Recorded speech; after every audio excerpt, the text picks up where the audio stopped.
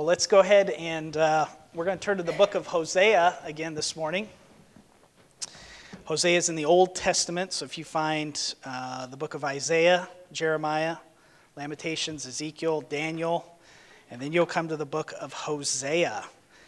And it's a rather interesting book because it's a warning, it's a judgment against Israel.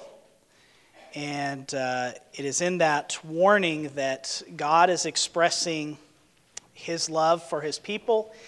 He's trying to get across to them a message that they need to repent from their sins and turn back to him. And this was just one of many messages that the Lord had for his people.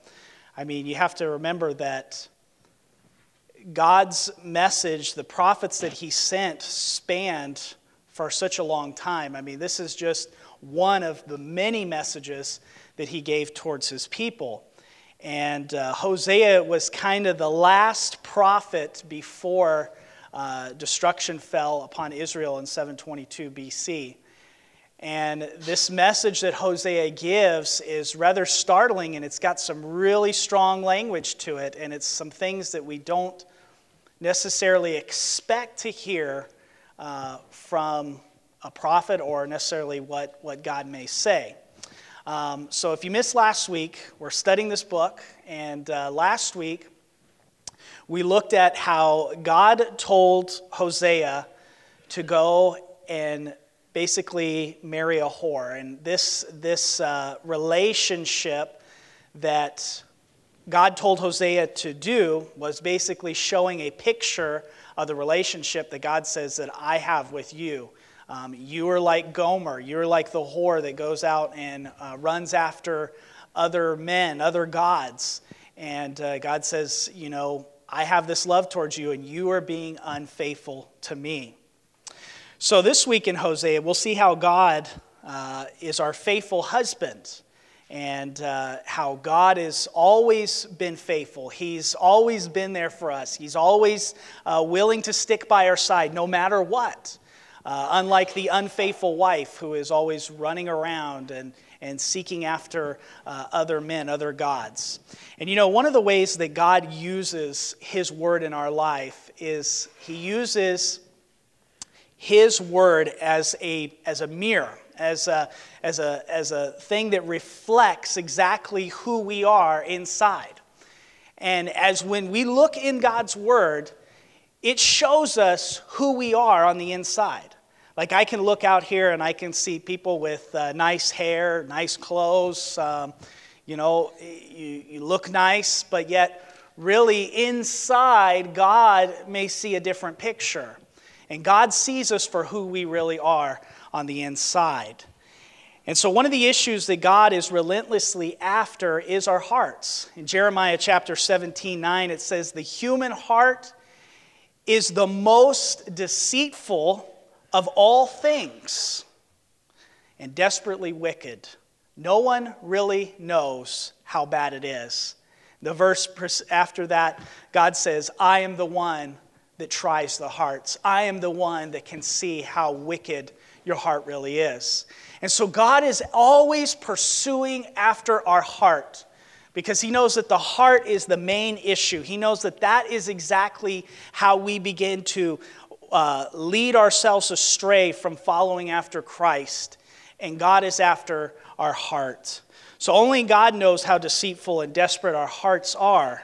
So what rules in your heart is of primary importance to God. Why? Because whatever rules in your heart, whatever rules in my heart, the Lord knows that is what I love the most. Jesus himself told us this by saying, "Where your treasure is, there your heart will be also." So what is the treasure of your heart? What is the treasure of my heart? What are you pursuing after? What am I pursuing after? What am I living for? What is given my most time and the most priority in my life? Whatever that is what is ruling inside my heart. So there should only be one person who should rightly fulfill that position in our heart, and that's the Lord Jesus Christ. Jesus is the only one that should have rightful rule in our hearts. Jesus is the only one that should be our Lord and our lover. He should be the only one that stands as the highest Lord and greatest love in our heart. And so God is always pursuing after our heart. But unfortunately, all of us, myself included, are tempted to give our hearts to other things. Jesus made it very clear that we cannot have him and other things ruling in our life, because he said we will either love one and despise the other. You cannot serve God and mammon at the same time. Jesus says you'll either cling to one and hate the other. So we have to have Jesus, the primary person, the most important thing that needs to be ruling in our hearts. We were made to have Jesus as our Lord and our greatest lover, because he is the only one who can satisfy the deepest desires in our heart. We may run after other things, but those things will never fulfill like Jesus fulfills. We may pursue after other things, but only Jesus can fully satisfy what is missing in our life. So all of us here, we must remember that our hearts are of primary importance to the Lord, and that is what the Lord pursues after. Everything that Jesus wants for us and desires for us can only be rightly satisfied in having him as the center of our lives. And that's it. There's nothing else. So what is right for us and best for us, we only find it in Jesus. So that's what kind of the premise of this chapter in Hosea chapter number 2 has to deal with, is who is the primary person in Israel's life. And we'll see here in the language that God uses to describe and how he gives us example after example of how Israel was pursuing after other things and not after the Lord. And how God is the faithful husband and Israel was the unfaithful wife and pursuing after other men or other gods. So when we look at our relationship with God as a marriage, it brings out some very important characteristics of God. This is very prevalent as we study here in the book of Hosea, as we looked at last week, as that's how we should view our relationship with the Lord, as a marriage relationship. Not necessarily that God is just up there and he's just kind of twiddling his thumbs and he really doesn't know what's going on. Because he should be intimately involved in our lives, and we should allow him to be intimately involved in our lives. So here, God is trying to get a message across to Israel about their unfaithfulness that they have towards him. If you remember, God told Hosea to get married. But he told Hosea, and he says, you go out and you find the loosest woman that you possibly can find. You go find the woman that's out there that's just with every man. And Hosea says, okay, I'll do it. So he goes and he scours the streets. He goes around in the villages and he finds the loosest woman that he possibly can, knowing that she will be unfaithful to him, and he marries her. God, as the faithful husband, loves fully and perfectly, and he has never done anything wrong. But we, as people, we always seem to run astray. We always seem to run after other things and not have the Lord the primary person in our life. We as the people are guilty of great wrongs against the Lord. But God has never done us wrong. But we always continue to do him wrong. So God here tries to bring Hosea into the message, into the picture, and to show them how unfaithful they are towards him. So let's look now here at our text, Hosea chapter number 2. And let's see at this passage how the Lord is using this in Israel's life. Hosea chapter number 2. And look what the Bible says here about this, beginning in verse number 1. He says here, say to your brothers, you are my people, and to your sisters, you have received mercy. And notice the language that God uses here. He says, plead with your mother. Plead, for she is not my wife, and I am not her husband. that she put away her whoring from her face and her adultery from between her breasts, lest I strip her naked and make her as in the days she was born, and make her like a wilderness, and make her like a parched land, and kill her with thirst. Upon her children also I will have no mercy, because they are children of whoredom. For their mother has played the whore, she who conceived them has acted shamefully, for she said, I will go after my lovers, who give me my bread, my water, my wool, and my flax, my oil, and my drink. So this is the husband's complaint that he has towards his wife. It's almost as you can imagine, it's almost like as if the husband is sitting down with the wife at the kitchen table and saying, honey, listen, I love you, but look what you've been doing. Look at this. This is my complaint that I have towards you. We're trying to have an intervention here. I'm trying to show you how unfaithful you are towards me. And what does the wife do? She says, you know what? I'm going to go after my lovers. It's almost as if the wife gets up from the table and says, I don't care what you say. I'm going to go after my lovers because they're the ones that are providing me with drink and with my wool and my flax and my oil and my drink. And so notice in this complaint, God is saying, you have been unfaithful to me by doing what? Committing adultery. And in the context, it is running after other lovers or other gods. You'll notice in the passage there that the Lord doesn't just mention Baal. He mentions Baals, other gods, many Baals. And so this is spiritual adultery. The wife and the mother refers to the people of Israel, and the children refer to individual Israelites. So in this passage, God is bringing his complaint against his people. And he's saying, you are to blame, Israel. You have been running after these other gods. You are pursuing after them. And I love you. I've been faithful to you. What have I done? Please show me what I have done. And yet God has done nothing. He's been faithful the entire time. And so he is very upset, and he is pleading with them. He says, plead with your mother. Plead, for she is not my wife. And so he is pleading with them to turn away from their wicked ways. Now, please understand that what we do as individuals, what we follow, what we love, what rules in our hearts matters to God. God is just not sitting up there somewhere unconcerned about what rules in our lives, because he is very concerned. Because he knows the things that we allow, the things that we pursue in our life and in our heart, that those are the things that control our lives. And God says, I love you. Do not pursue after these other things. Now, God doesn't say it's wrong to have things, but it's wrong when those things take primary importance in our life after the Lord Jesus Christ. And so we have to make sure that we are pursuing fully after the Lord. God cares deeply and passionately about what you and I do with our life and what we allow to rule in our heart.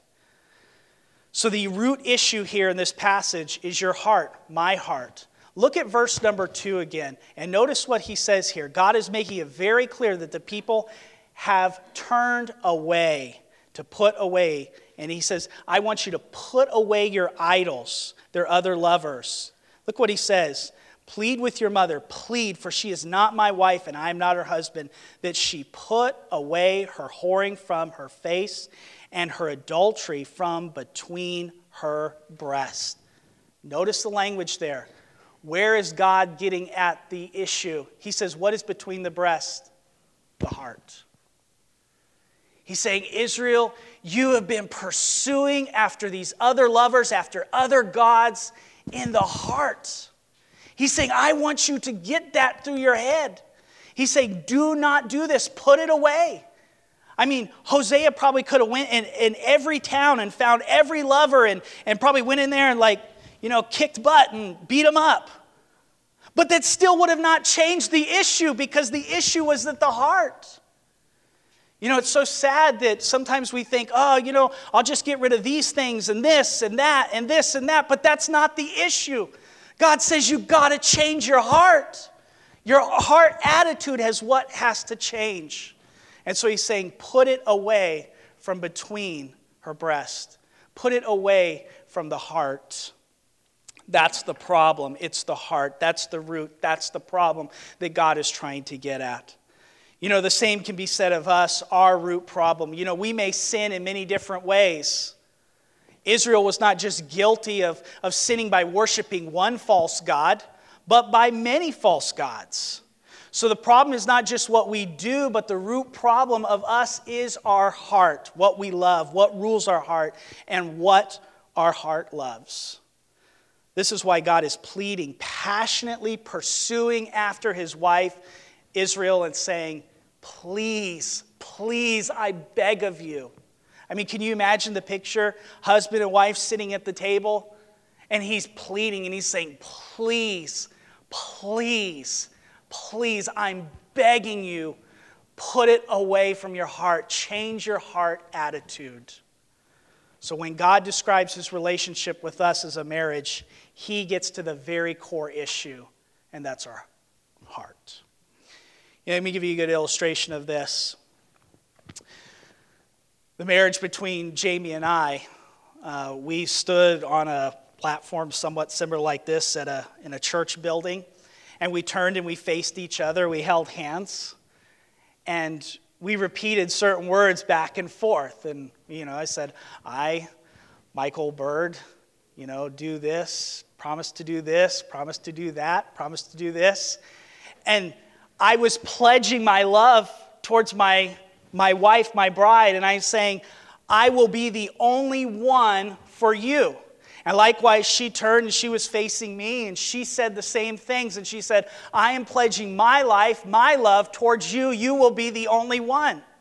So marriage is an exclusive relationship. If I were to go home and say, hey, James, I just want to tell you something. My girlfriend's coming over. What do you think what would happen? Not good. Because my wife is not content to be just one of many. She says, there's only one. It's an exclusive relationship. And likewise, I would not be content if my wife said, hey, honey, my other husband's going to be coming over to fix the car. I'm going to fix the car.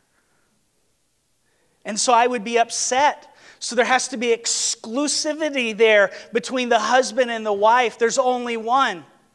Can I tell you that Jesus himself wants an exclusive relationship with us? He's not content of being just one of many. He wants to be the only one. And he says, I want to be your exclusive lover. I want to be the exclusive Lord of your life. I want to be the only one that is passionately pursuing after you. So that is what marriage is in its exclusive relationship. And here in Hosea, God is using Hosea's marriage as a picture to show that there has not been an exclusive relationship. That Gomer, just as God used Gomer and said, you're going to run after these other men, that's exactly what Israel has been doing, running after other gods.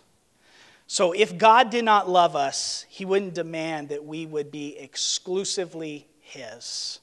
God cannot be loving and indifferent to our sin. The most loving thing that God could ever do is to call us away from the things that we are pursuing after with our hearts, because he wants to love us intimately and passionately in our own lives. So here is the heart of the matter. Am I exclusively, wholeheartedly devoted to Jesus? Does he have the unique position in my life? Can he rightly be described as my faithful husband, or is he just a mere acquaintance? God is passionately pursuing after your heart and my heart. Is he passionately after you? Now let's keep noticing here some other things about this text, because I want to pull some of these things out that I think give us a really good picture of their heart and what God is going to do in all of this. Look at verse number 5 again. For their mother has played the whore. She who conceived them has acted shamefully. For she said, I will go after my lovers who give me my bread and my water and my wool and my flax, my oil and my drink. So I wanted to separate this verse out because I think it shows us the passionate pursuit that Israel has towards her other lovers.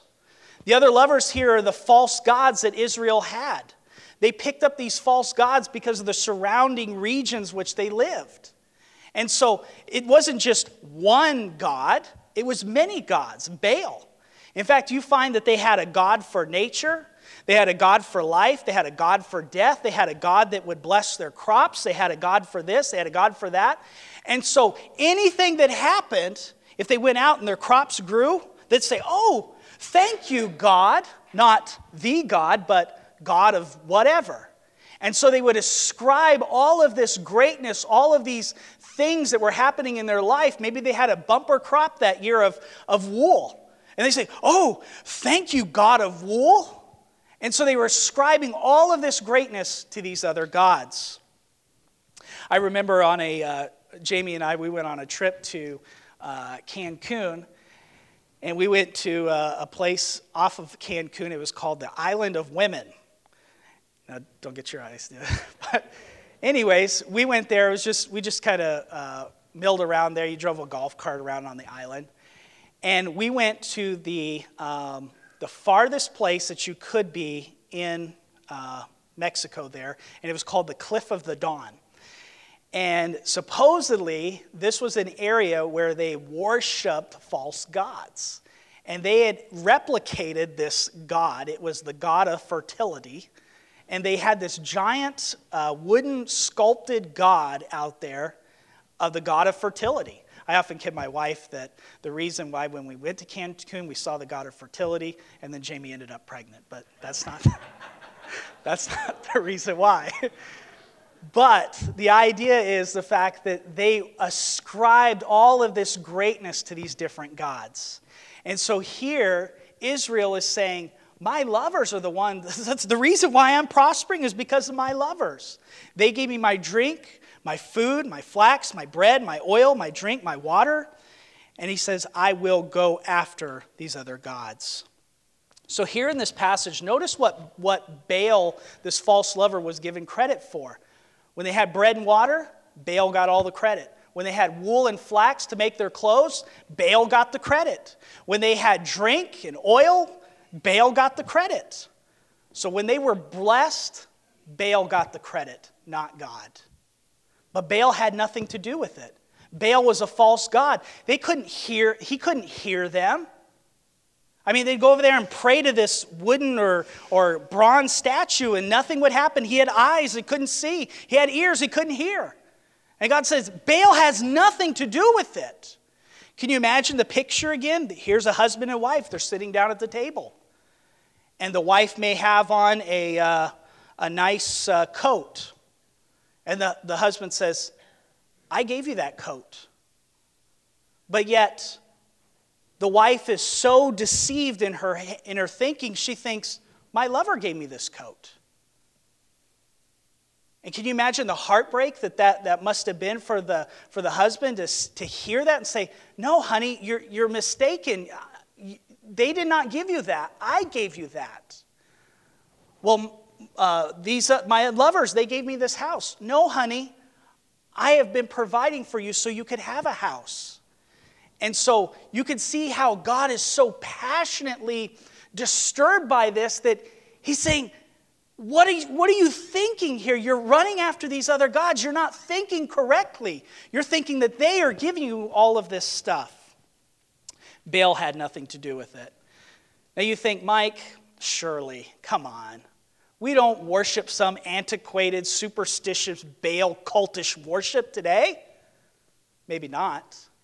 But who do you ascribe your blessings when they come into your life to? When you receive certain things in your life, where does the glory go to? Is it, well, I worked really hard and so I was able to get that?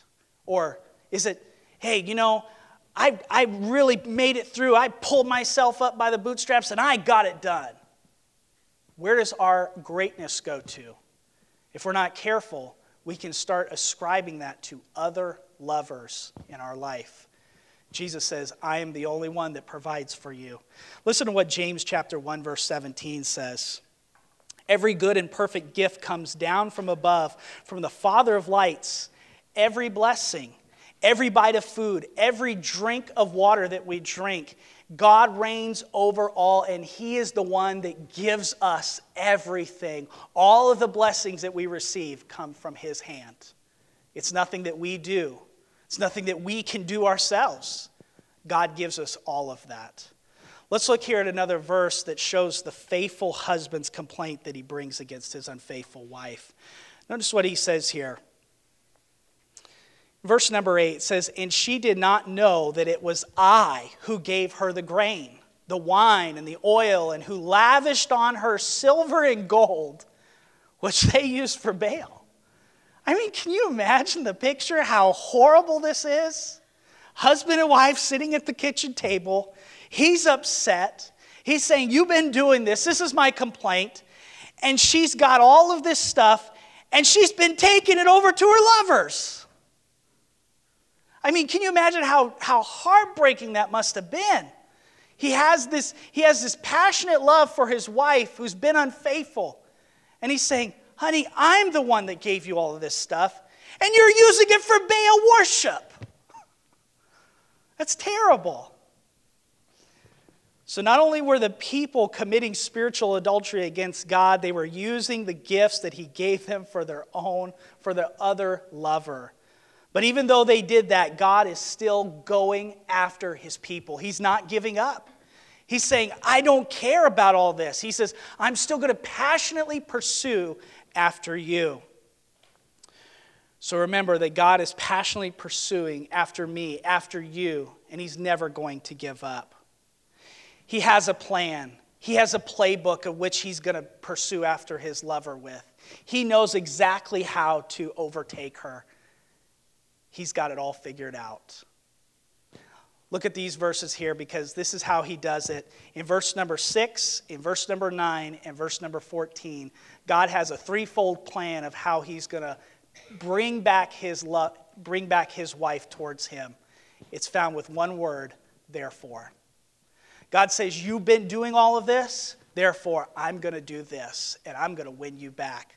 Let's look at these things in detail here.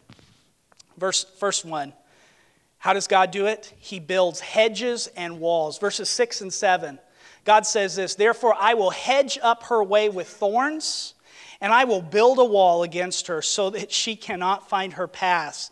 She shall pursue her lovers, but not overtake them. And she shall seek them, but shall not find them. Then she shall say, I will go and return to my first husband, for it was better for me than now." God is putting up barriers. He's putting up hedges and walls. Why? He's trying to fence her in. He's trying to keep her. He's trying to say, "Listen, you're going to try to pursue after other lovers, but I'm not going to allow that to happen. I'm going to put up thorns. I'm going to put up hedges. You won't be able to get out." So God is breaking down her pursuits after her other lovers. He's frustrating her paths until she finally says, "Nothing is working. I tried to pursue, but keep getting overtaken. I keep seeking, but I can't find.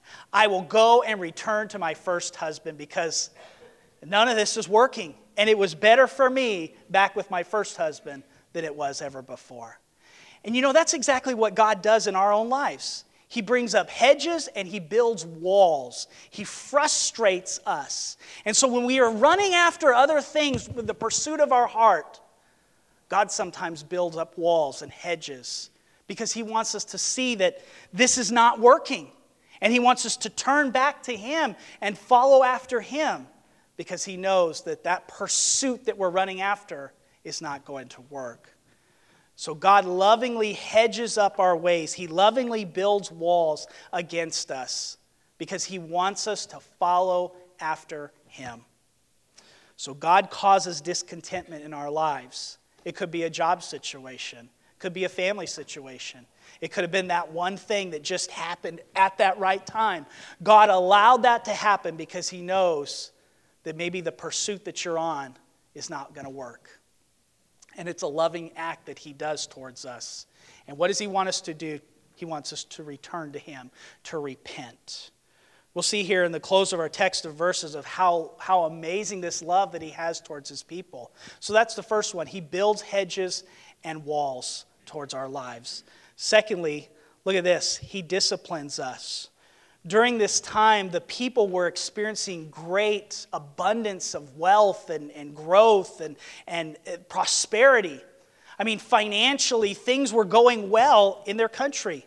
But God is going to take all of that away in their lives. Through the verses here, from verses 9 through 13, we see that the problem that we have is forgetting God. We run after other things in the pursuit of our heart, and we end up forgetting the Lord, our first love. You know, all of us are guilty of this, myself included. We all tend to run after other things and forget God in the whole of it. But yet God will not allow us to stay that way. He doesn't want us to be running after other things with our heart because he's trying to bring us back to him. And so he does this by disciplining us. Now, I didn't say that he beats us. He disciplines us. For whom the Lord loves, he does what? He corrects, he chastens us. And so for us to be corrected by the Lord, he loves us. And he's trying to bring discipline into our lives. Notice what he does in this way. Look what he says here. In verses 9 through 10, therefore I will take back my grain in its time, and I will, and my wine in its season, and I will take away my wool and my flax, which were to cover her nakedness. Now I will uncover her lewdness in the sight of her lovers, and no one shall rescue her out of my hand. God tells us that what he will take away, grain, wine, he says wool, flax. He says, I'm going to take all of this stuff back. Because it doesn't belong to you. It belongs to me, God says. And I love what he says here. He says, I'm going to do it in the sight of her lovers. Can you imagine the picture? Here's the husband. He says, all right, honey, you think you own all this stuff? Whatever. And then all of a sudden, kicks down the door, starts taking stuff back. He says, I'm going to uncover your lewdness right in front of your lovers, right in front of your Baals. He says, I'm taking it all back. It belongs to me. I'm going to bring discipline in your life. And Israel is saying, Baal gave me everything and provides me with everything. God says, nope. He says, it's all mine, and I'm taking it back. I'm taking away everything. And Baal can't do one thing about it. I love the last part of verse number 10. Notice what it says. No one shall rescue her out of my hand, or no one shall tear her from my grasp. This is a loving statement that God has towards his children. Remember, God is passionately pursuing after his bride. God will not allow anyone to take away his people from him. It's an exclusive relationship. He is going to fight hard to make sure that he maintains that. And he says, I got you. Nobody's taking you away from me. She's trying to run. He's saying, I got you. No one's going to take you away from me. God is firmly committed to his people. He will not let them go. You know, Jesus said something very similar to this in John chapter 10, verses 27 through 29. Let's take a look at what Jesus has to say about an exclusive relationship that he has with us. In John chapter number 10, in verse number 27 through 29, Jesus said this. He says, my sheep hear my voice, and I know them, and they follow me. I give them eternal life, and they will never perish, and no one will snatch them out of my hand. My Father who has given them to me is greater than all, and no one is able to snatch them out of my Father's hand. Our hope is in God's firm commitment to us. If you put your faith in Jesus, the scriptures here tell us that he will never let you go. Why? Because he is a loving husband towards us. And he's passionately pursuing after our lives. He passionately pursues after his bride. Let's keep looking at what discipline God will do to bring back his people. So he tells them, I'm going to take everything back. He disciplines us by taking everything back. But notice what he says here, and I will put an end to all her mirth, her feast, her new moons, her Sabbaths, and all her appointed feast. And I will lay to waste her vines and her fig trees, of which she said, these are my wages, which my lovers have given me. I will make them a forest, and the beasts of the field shall devour them. God continues with what he'll take away: mirth, amusement, or laughter. He says he's going to take away her feast and her celebrations and her Sabbaths. He's going to lay all of that to waste. I'm taking it all away, he says. He does this because his unfaithful wife says that all of this her lovers gave to her. They didn't understand where they came from. The people thought that all of their material blessings came from their idols. So God takes them away so that they see that their idols can't give them anything. He says, I'm taking it all back. I'm bringing it all back to me. He says, I'm disciplining you, Israel, so that you can see my love towards you. Look what else God will do. Look what it says here in verse number 13. And I will punish or discipline her for the feast days of the Baals, when she burned offerings to them and adorned herself with her ring and jewelry and went after her lovers and forgot me, declares the Lord. So he says, I will punish and discipline her because of the worship of not just Baal, but Baals. More than one, many lovers. See the picture? She's getting ready to go out and meet her lovers. What is she doing? She's putting on her ring and jewelry. They're sitting at the kitchen table. And God says, I gave you everything. I'm going to take it back. And she says, well, I don't care. I'm putting on my jewelry. And she's going to go out and meet her lovers. And God says, you have forgotten me. You have forgotten my love that I have towards you. I need to bring discipline in your life. And how true that is in our own lives. God says, I love you. I've given you all of these blessings in your life. And we're over there, we're getting our coat on, we're putting our jewelry on, we're putting on our best face, and we're like, hey, I got other plans, God. I got other things I want to do with my life, and it doesn't include you. And we start pursuing after other things. And God says, oh, my heart is breaking towards you because I love you so much. And so I have to bring some discipline in your life. I have to start hedging up your ways and building walls so you cannot pursue after those things, because I want it to be an exclusive relationship with you. And he says, I'm going to start taking back everything that I have given you. The husband says, I will discipline her. God uses discipline to bring us back to him. What a loving action that he has towards us.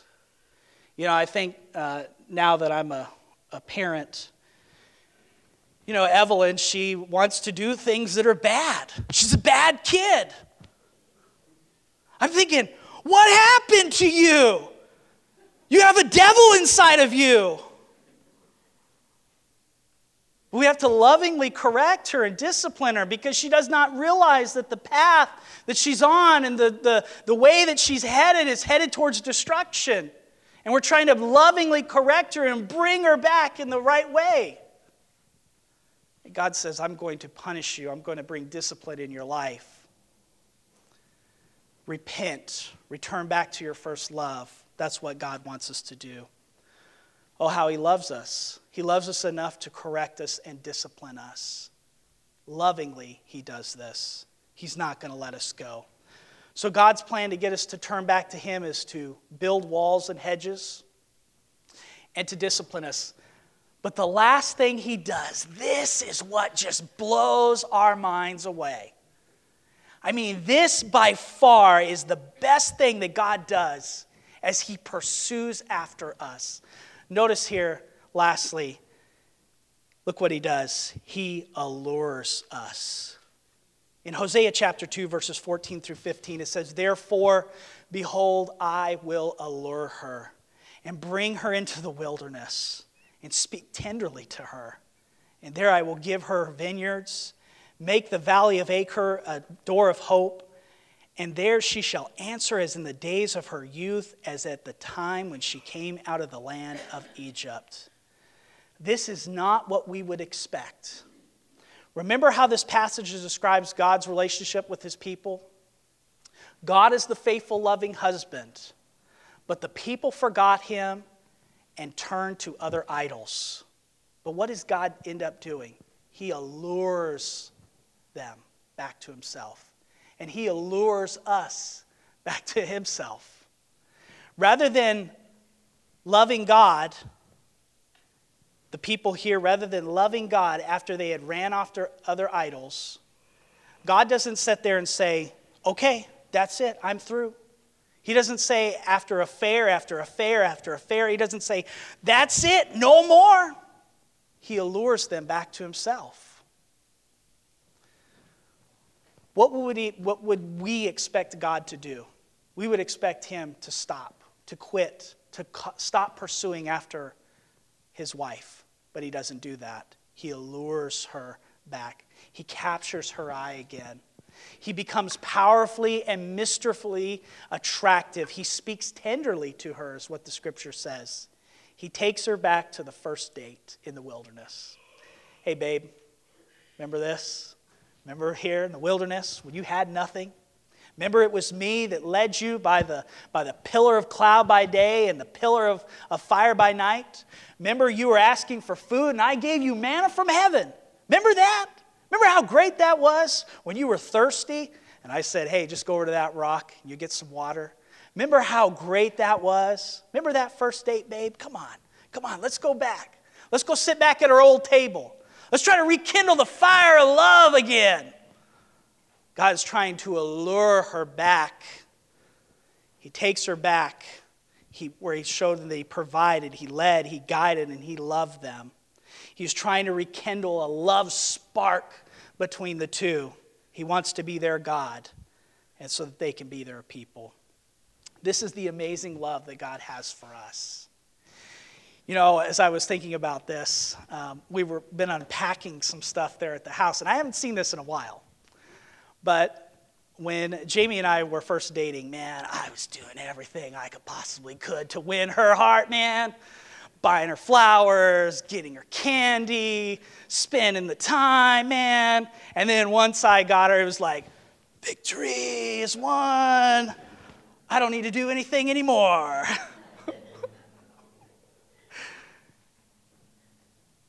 And I came across this. This is what I used to propose with, okay?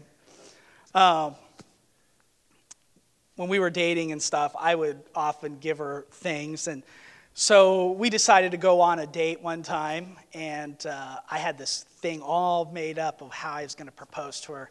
So I went to the store, and I found this book. It was at a used bookstore, and it was called The Oxford Book of Marriage. So I put this little paper cover on it and wrote this nice little lovely, mushy love letter on here and had it all planned out. And I was like, oh man, this would be a great idea, Oxford Book of Marriage. So I glued all the pages together except for a few of them. And then I cut out this hole and I put the ring in there, right? So I got all this stuff put together. I mean, my friends are laughing at me at the college dorm. They're like, what are you doing, Martha Stewart Arts and Crafts, you know? I'm like, dude, I'm getting a wife, man. Look what I'm doing. What was I doing, man? I was alluring her. I was trying to win her heart. So I get all this stuff, put it together, propose to her, get married. And now we're almost going to be coming up on 10 years of marriage. And I think to myself, have I been alluring her in my marriage life? So easy for me just to kind of get comfortable and, you know, we start yelling at each other and all this kind of stuff. But my wife still wants to be exclusively mine. I still want her to be exclusively mine. I have to allure her. I have to work at it. God here, he says, I'm going to allure you. I'm going to bring some things into your life to discipline you and hedge up your ways because I'm trying to bring you back. I'm trying to rekindle that spark, the love interest that I want you to have towards me. You see, God never takes our arm and forces us to love him. He lovingly may hedge up our way. He lovingly may build up walls. He lovingly disciplines us. And he lovingly tries to win our hearts back to him. It's a choice that we all have to make. It's a choice that we have to decide and say, God, I want you to be number one priority in my life. Jesus, I want you to be the Lord and the lover of my life. I want you to be the faithful king in my heart. I want you to be the primary one in my life that I'm going to pursue after. That's what God wants from our heart. So this is an amazing love that he has for us. Even when we sin against him again and again, time after time after time and after time, God says, woohoo! He says, hey, do you remember what it was like back in the wilderness? Remember, I was the one that loved you. I was the one that went after you that nobody else would go after, and I pursued after you because I love you. Notice a few things what he says here. He says, I will make the valley of Achor a door of hope. If you read in the Old Testament, the valley of Achor goes all the way back to the book of Joshua, when Achan sinned and they had great defeat that day because Achan decided to steal a Babylonian garment and some money, and he hid it in his tent. And God said, I didn't want you to take anything from that city because everything was accursed. And they found it under his tent. The Bible says that they brought all of his family out. Every single member of his family, they brought them all out, stoned them with stones, and burned their bodies with fire, and laid a giant heap of rubble around them. And he says this will be known as the valley of Achor, the valley of trouble. And God says, I'm going to take all those troublesome times in your life, and I'm going to take them and make them into a door of hope. I think about that in my own life, how much trouble I've had in my own life because I've decided to pursue after other things in my heart without pursuing after Jesus Christ. And it's brought trouble in my life. And God says, I'm willing to take all of that trouble and turn it into a valley of hope, into a door of hope, he says. I'm willing to take the disappointments, all the problems in your life, all the despair, and turn it into joy and turn it into hope. He says that he will restore them like when they first came out of Egypt. Obviously, we didn't come out of Egypt per se. And God says, do you remember what it was like when you came out of Egypt? How you pursued after me and you followed after me? You know, we look forward to the new heavens and the new earth one of these days when we will sit with Jesus Christ. We will be in his presence. We will worship him forever and ever and ever. We look forward to the time when we will stand in his presence, clothed with his righteousness, and we'll be able to worship him. So God is alluring us. He's after us. He's pursuing after us. Are we pursuing after him? Let's pray. Lord, we thank you so much for this time we got to look into your word. And Lord, help us as children. Help us to follow after you. God, I do pray if there's anybody here today that has never put their faith and trust in you, they've never received the forgiveness of sins, God, I pray that they turn to you. Lord, for us that are your children, help us to maintain the exclusive marriage relationship that we're supposed to have between us and you. God, help us to search our hearts deeply and see if there's any other lovers in our heart that we're giving our time to or giving our focus primarily on and not on you. God, we thank you so much for loving us, for hedging up our ways, for disciplining us, and for just calling us back to you. Thank you for pursuing after us. God, we don't initiate this. You do. Thank you for that. Thank you so much for your love for your people. Help us to love you. We ask all this in your name. Amen.